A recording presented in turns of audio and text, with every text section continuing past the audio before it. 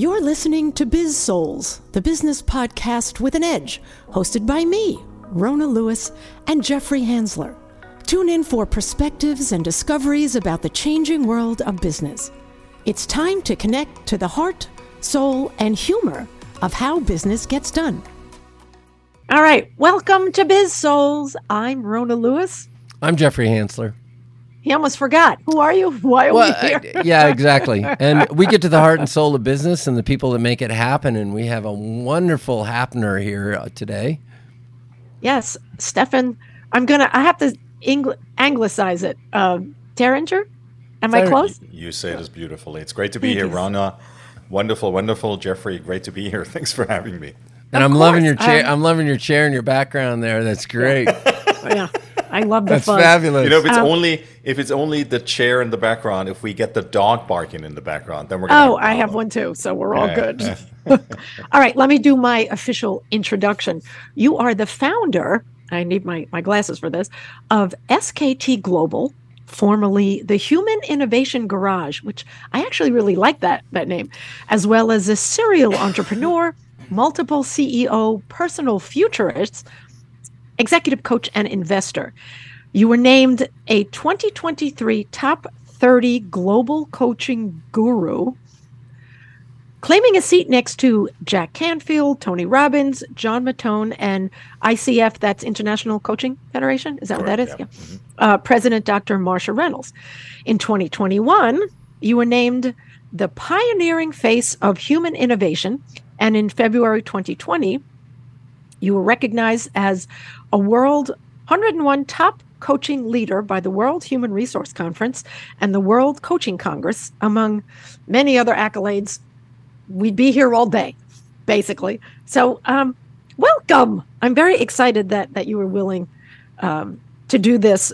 Stephan and I met on Lunch Club. We did. A little while ago, and we had a wonderful conversation. I was like, yo, you got to come on our podcast. So, and he understood me because he lives in New York part of the time. So I was very excited about that. I certainly understood that. And I'm not sure who needs to be more grateful, that I'm here and you grateful, or me grateful for you letting me onto your podcast. Oh, we're definitely grateful because we've gotten sick of each other. So, you know, yeah, any guest to come in for us to do good behavior. So, yeah. I will try, I promise you. So tell us about, talk about your background a little bit.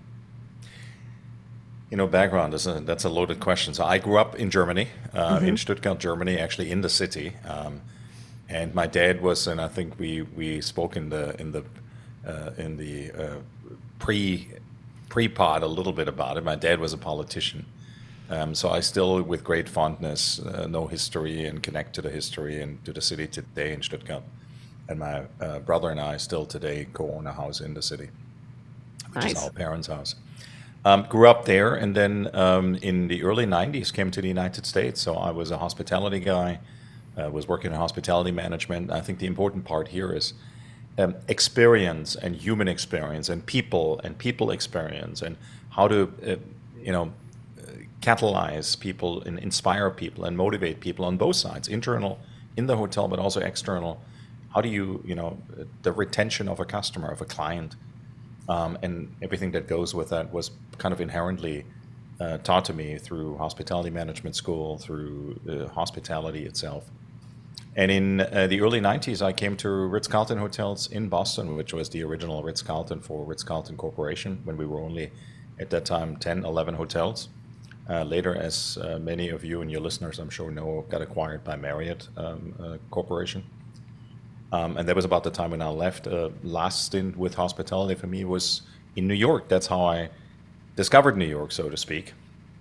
Funny story for you, I'll tell you in a second. But that's how I discovered New York. Worked at the Waldorf Astoria there between 49th and 50th, right on Park Avenue. And from there, I went into education technology with a couple of guys. We built in the late 90s a learning management system. Boston was, for me, the first city that I resided in through the Ritz in Boston. It was kind of the comeback city. So that's predominantly with New York, and then Stuttgart, my place where I hang my hat. I'll stop here. No, that's good. Yeah, so that's great. So how did you transition into coaching from where is it? Excuse me, I can talk this morning. I just got over a cold, which is sometimes if you see me turn my head, it's because I'm trying to avoid sneezing into the mic or coughing that makes into a the much mic. better Thank you podcast for that. next Yeah. time. Well, I don't want to get the Podcast mic voice sick. somewhere. You know how that goes. So, did you make? Was it a multi-step transition into coaching, or was it a single step? You know, just take off. I think it's a lifelong step, and I think when you in any business, there's and I forgot the author, but there's a book written, "Everyone's a Coach," and I think that's truth to that. And I think the question is, how do you approach people, and how do you look to inspire people, if that's in a leadership position or if you're designated or an undesignated leader. And when you ever read the book, which is an old marketing gem, Tribes of Seth Godin, what's so interesting is when you read this book, you start realizing that anybody can build a movement, anybody can create inspiration, and anybody can be a leader. And it doesn't require you to have the C of this chief executive or chief operating officer or whatever that may be at the front of your title. It's about how human beings connect. And let's go to present for a moment. I think when we today talk about soft skills, and we talk today about what is really the most valuable asset a human being can bring to an organization, it's two things. It's empowerment and trust. And both of those are not built by systems and procedures or by policies and structures. What that's built is with human connection. So through hospitality, to now answer your question, and kind of that evolution of education impact and creating education access globally, also in India, that human factor always consisted of being involved in that. And so coaching was something that I used to do, very early on. I certainly did it in an organization like Ritz-Carlton. I certainly did it in an organization like the Waldorf Astoria at the time was still owned by the Hilton family then, within Hilton. And the transition was very easy. The question was for me, what is something that I really enjoy and that I'm really good at and nobody can take from me? And I can make an impact on one, maybe on many, maybe many too many. And that's where coaching was kind of an inspiration for me to pursue further about a little bit more than a decade ago. Excellent. Sorry. You were just talking about human experience. How did you go from that to human innovation? What does that mean, and how do you work that in your coaching? If you break down human innovation, as the company says, human innovation garage, and I still can't get around it. I was just in Guatemala giving a keynote, and human innovation garage, everybody goes, oh my God, that's such a great name. And you just said it yourself. And a dear friend who I read a book about and wanted to be connected to him, who's a coach himself, very, very experienced, he said, this is the greatest name he's ever heard. So it's hard for me to give that up. And I'll tell you in a moment why I'm kind of switching a little bit. But human is about all the various beauties and intricacies and brilliance we have within us, and everybody has different ones. And I think more than ever before, when I speak with people and when I talk to groups or in organizations and also to your listeners, it's really so important, I think, that we invite people to understand that humanity is just a beautiful thing.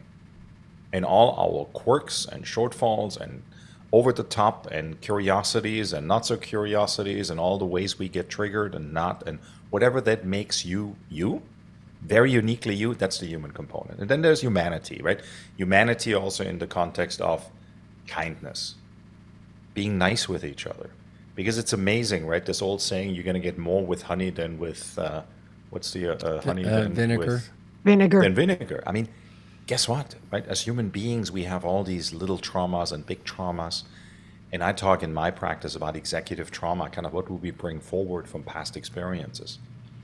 And I think that's a big part of that. So the innovation part is then recognizing all these various components and saying, think about it like a Lego system. I mean, you can build Lego in all different shapes and formats. And Lego comes in all different shapes and formats.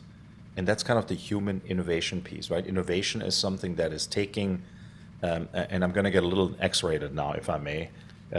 Raise your hands if you don't want me to do that. But I always tell people, we're good. Innovation is not something new. Innovation is taking something where there's maybe some original ideas, but if we put them together and we let them have sex, well, guess what? That's innovation, right? When ideas have sex, that's innovation. But it's not anything original. And if I can tell people the same thing in the context of educating them about themselves, because everybody, this is the important thing to recognize about coaching anybody, is everybody has inherently brilliant pieces. And if I'm able to guide you to actually mirror that to you and to say, look at this, what you actually got, and allow you to take ownership of that, you're going to completely change your trajectory, but also it provides you a huge platform and opportunity for transformation. So that the last actually piece is garage, is where we have, just like you bring your car to the garage, there's tools, there's resources, there's frameworks, and I'm not a huge, let me rephrase this. It's not that I'm not a believer in frameworks, but there's a lot of young coaches. They take a framework and they say, we're going to walk you through this. And there's no flexibility. There's no adjustment. There's no real empathy. And because they're not at that point of having developed that capacity yet. But so that's a little bit the garage part. Right. Yeah. I'm thinking, the minute you said innovative garage, I'm thinking, okay, he's read Zen and Motorcycle and the Art of Motorcycle Maintenance. Motorcycle and maintenance. 100%. We talked about, the microcomputer industry, which started off in the garage, and I'm thinking, okay, Apple computer. And so you put those together, you get an innovative garage. So, I've got to ask this question before we go on. So a lot of people say, Steve Jobs, amazing for creating the iPhone. He was a brilliant thief.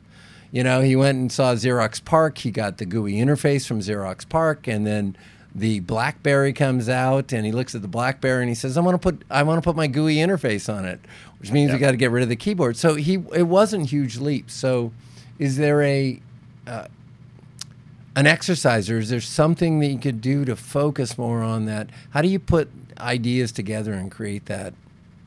Or do you just relax and breathe out? I think don't underestimate that. I mean, there's an HBR study, a Harvard Business Review study, years old, where every day take 2-3 hours and do nothing and just really be creative, whatever that may mean in the context of, let's call it reflection. I think the first step is, I invite people a lot to think about what's their vision, take some action on that vision, but also make sure and make the space to reflect, right? Vision, action, reflection. We're very good at, everybody goes to the weekend coffee session and creates vision boards, and everybody talks about vision boards. And let me tell you my vision. Good, check. And then let's take action. Let's take radical and intense action onto this. Excellent. And then we blow up, and then we're afraid of actually looking back, because out of a couple of reasons. A, failure is not sexy. And still in 2023, it's not sexy, even though a colleague of mine and neighbor here of mine, Amy Edmondson, who's a Harvard professor, has written about love Amy failure, Edmondson. Yeah, for a long time. And we just had this conversation when I saw her at Thinkers 50 here in Boston. And the part is the environment that needs to exist. And the other part she talks about is, and she was the one started it 20 years ago, is psychological safety, right? And there's different formats of psychological safety. So what is the environment? What is the container I'm providing you where you just know it's safe? And it's not a particular zone in the corner of a building, or a particular corner in the university, in the hallway, or anything else like that. It is literally going back to what we talked earlier, which is human interaction in the finest and kindest way. And that may be a little bit different things for different people, but overall it is something where it's about, what's the trigger for me? And what's my self-awareness in regards to, and it's the basics of emotional intelligence, and how do I manage that? What's the self-management capacity I have? So to your question, so the first part is just, dream, have some space, make some space. The second thing is, if you're thinking about more than 2 people, and it's 3 or 4 or 5 people, I think the important thing is allow for divergence, and then at some point, the agreement to converge. Mm-hmm.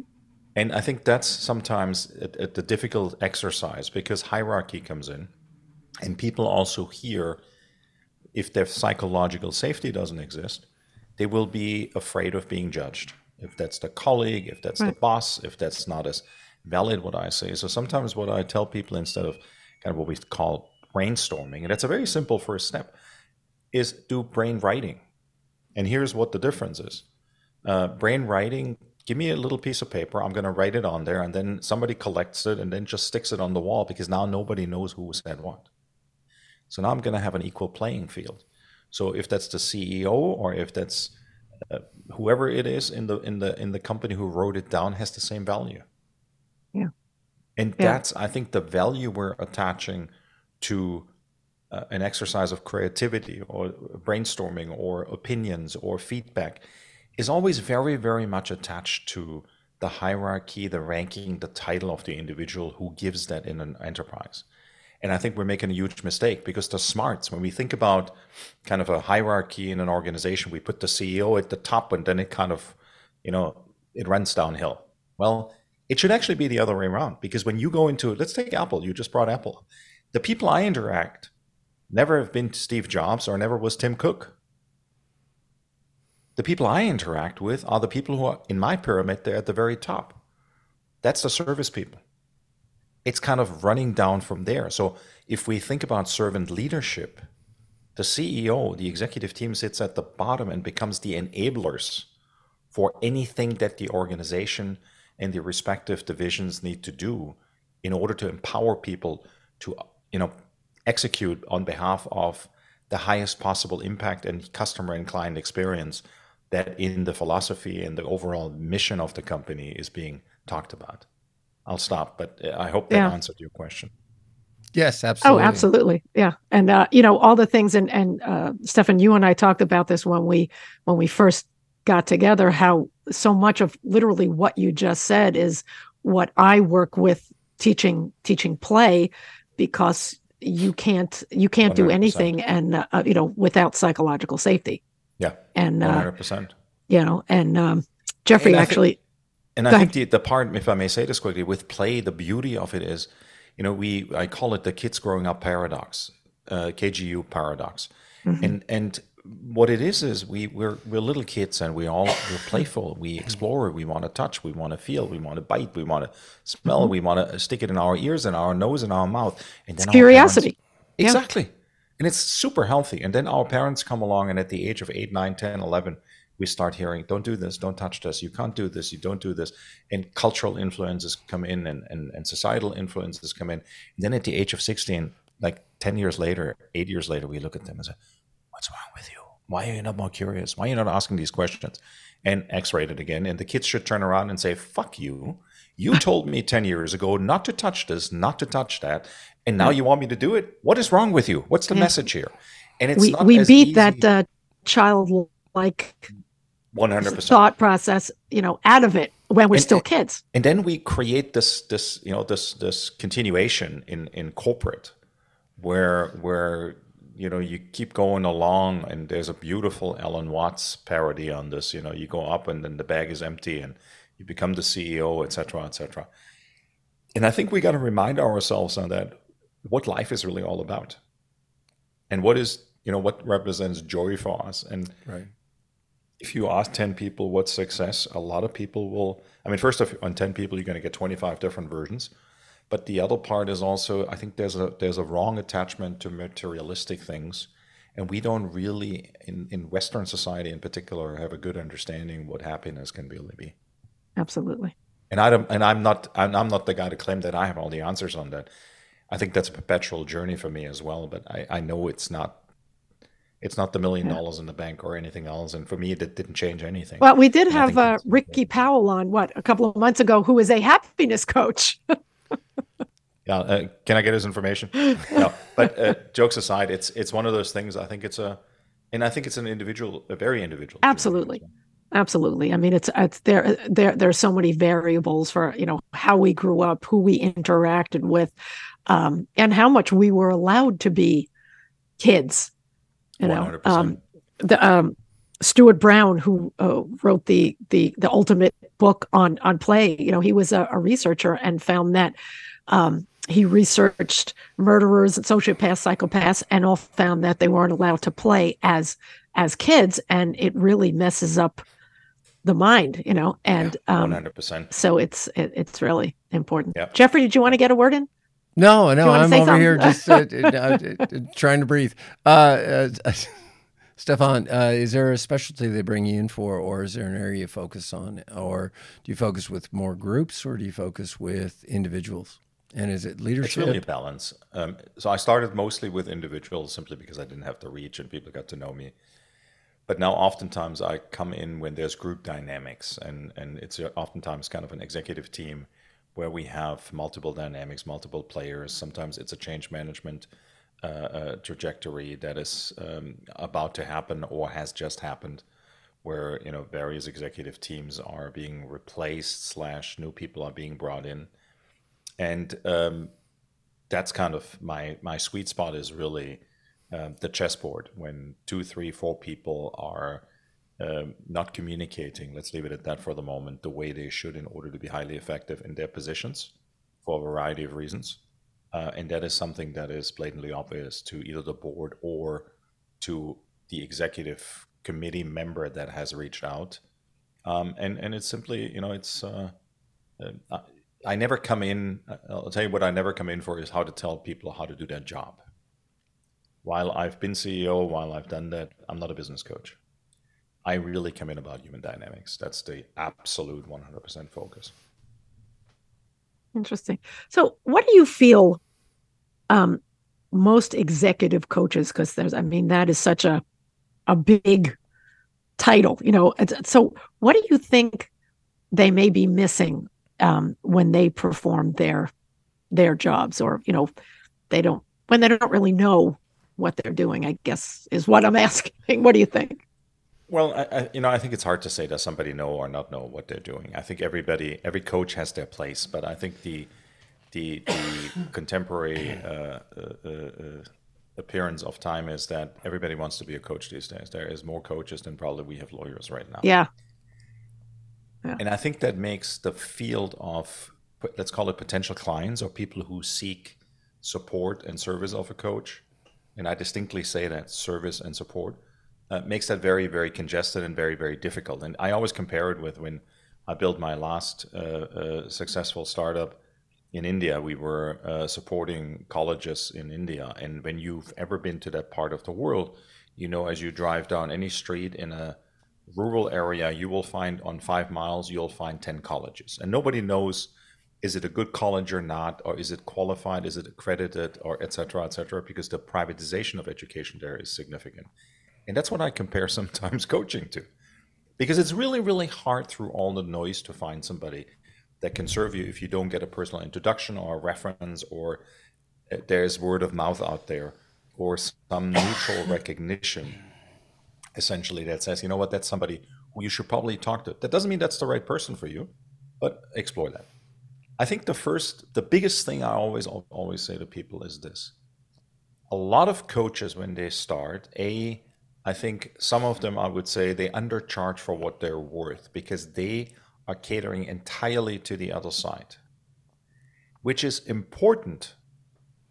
But, and there is a but intentionally, they're not willing to take the chance to actually challenge the client to a point where the client may actually get a little bit uncomfortable because they're more concerned about losing the client and the $150 an hour that they charge.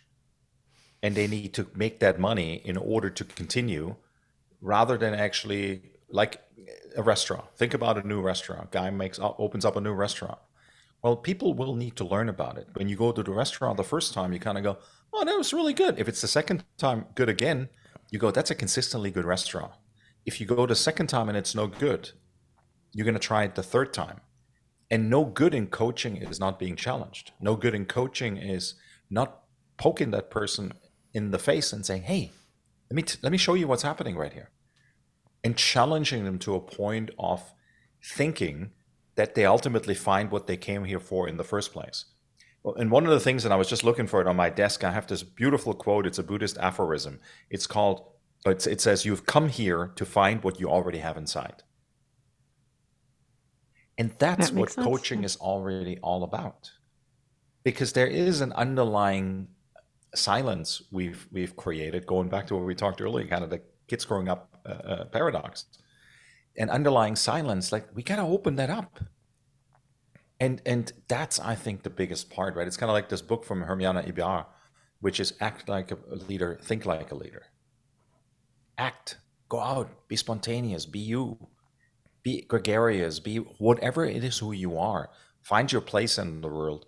Don't be a conformist, and that makes you safe and waste your life, your time, your corporate career, whatever else it is away. Right. Yeah, I don't know what that's like being myself. Do I, Jeffrey? No, absolutely not, Rona. You're always you're never yourself. I'm so shy and quiet. Stephan, so unfortunately, we're running out of time on this. How would somebody? What are some recommendations for picking coaches? So how do you pick the right coach for you?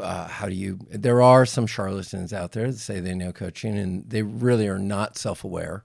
And so they're not able, because they're not self-aware, they may not offer a lot of value to somebody.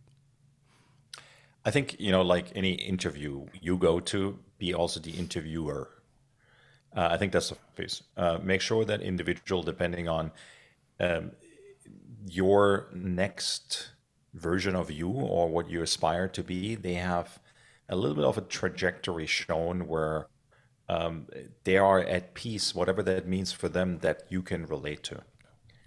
And I think the biggest part is if you get an introduction from somebody who says, hey, this is somebody you should work with, there's a high likelihood that this individual who recommended that individual has a reason why they recommend that particular individual. Either because they think there is a part in it that can help you, because they know you, or it is something that they've experienced themselves, which they relate to you, and that's why they're recommending that individual as well. So that's the first piece. The third piece is, just talk to various people and allow yourself. I think the other part that I always tell people, we are animals and we're creatures of nature. And I think our gut, our instinct will always be stronger than our intelligence. We overanalyze, we get overly analytical. If you meet somebody in a conversation, in a context of coaching, you really feel you're connecting to, and you really feel that there's an kind of a challenge attraction, I call it, where you feel challenged, they push back on you, but it still feels safe and it feels trusted. It goes back to the psychological safety we talked about a little bit. While the relationships builds, that's where you get to this point potentially very quickly. You got to find a jump off point. And I'll stop here because we make it more complicated, I think, than it needs to be. Qualifications, if that's, any kind of a coaching academy or ICF or not. Honestly, I have seen knuckleheads in all of those, and I've seen knuckleheads at MIT and at Harvard and everything else. Degrees and certificates and graduations and all that stuff. In the end, I have this quote out there somewhere on Twitter, which I said years ago at the Tischler Center in New York. You don't have to be an Ivy League graduate to be fucking brilliant. And the same thing applies in all categories of life and work and graduate degrees and whatever else it is. Don't get me wrong. There's some amazing people out there who are at Ivy League schools. I know some of them very well. But there's also a lot of not so amazing people at Ivy League schools. I know a lot of them. Well, yeah, I equate that with cooking. I know I've been to, I went to cooking school. Jeffrey has food background. We know that there are some great chefs who have never gone to, the cordon bleu or anything like that. And there are people 100%. who don't. And my dog agrees. They don't have that intuitive feel or the sophisticated taste buds to understand flavor profiles and stuff like that. Same thing.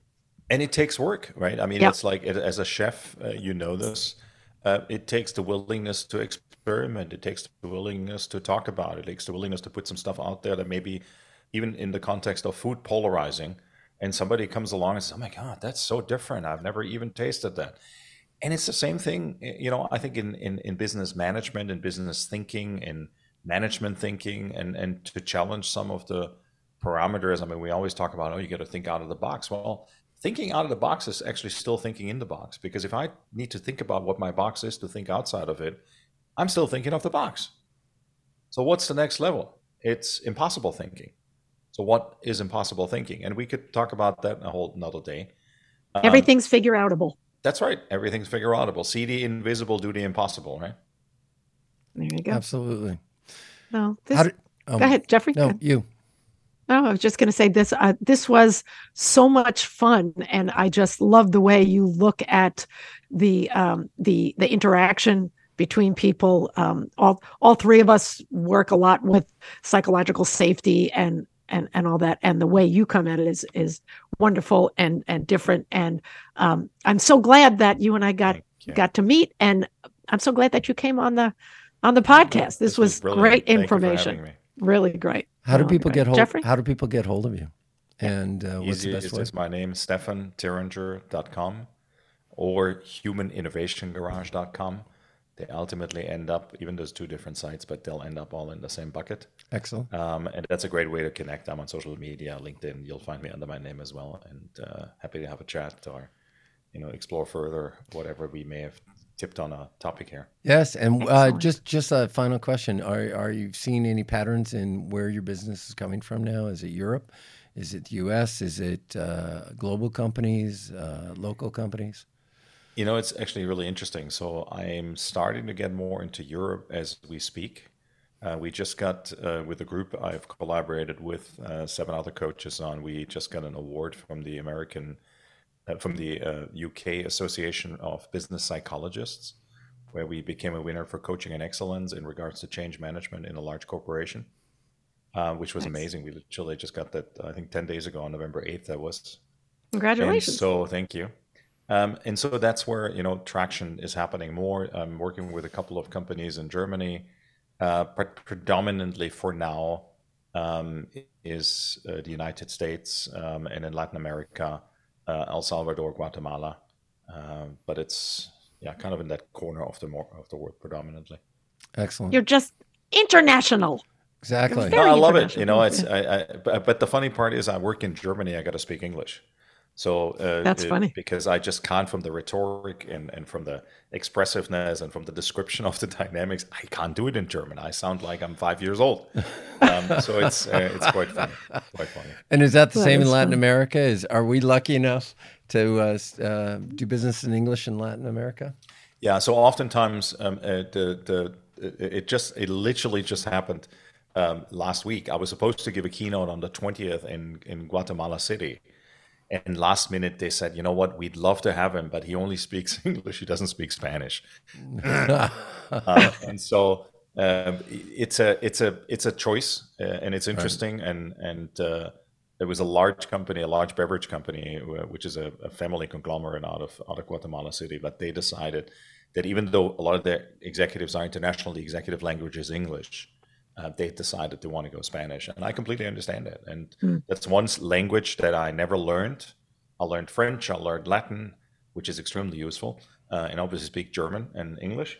But it's one of those things that I never learned, and besides like saying good morning and good night and a couple of other things, my Spanish is very limited. So I gotta at some point probably practice some immersiveness with Spanish.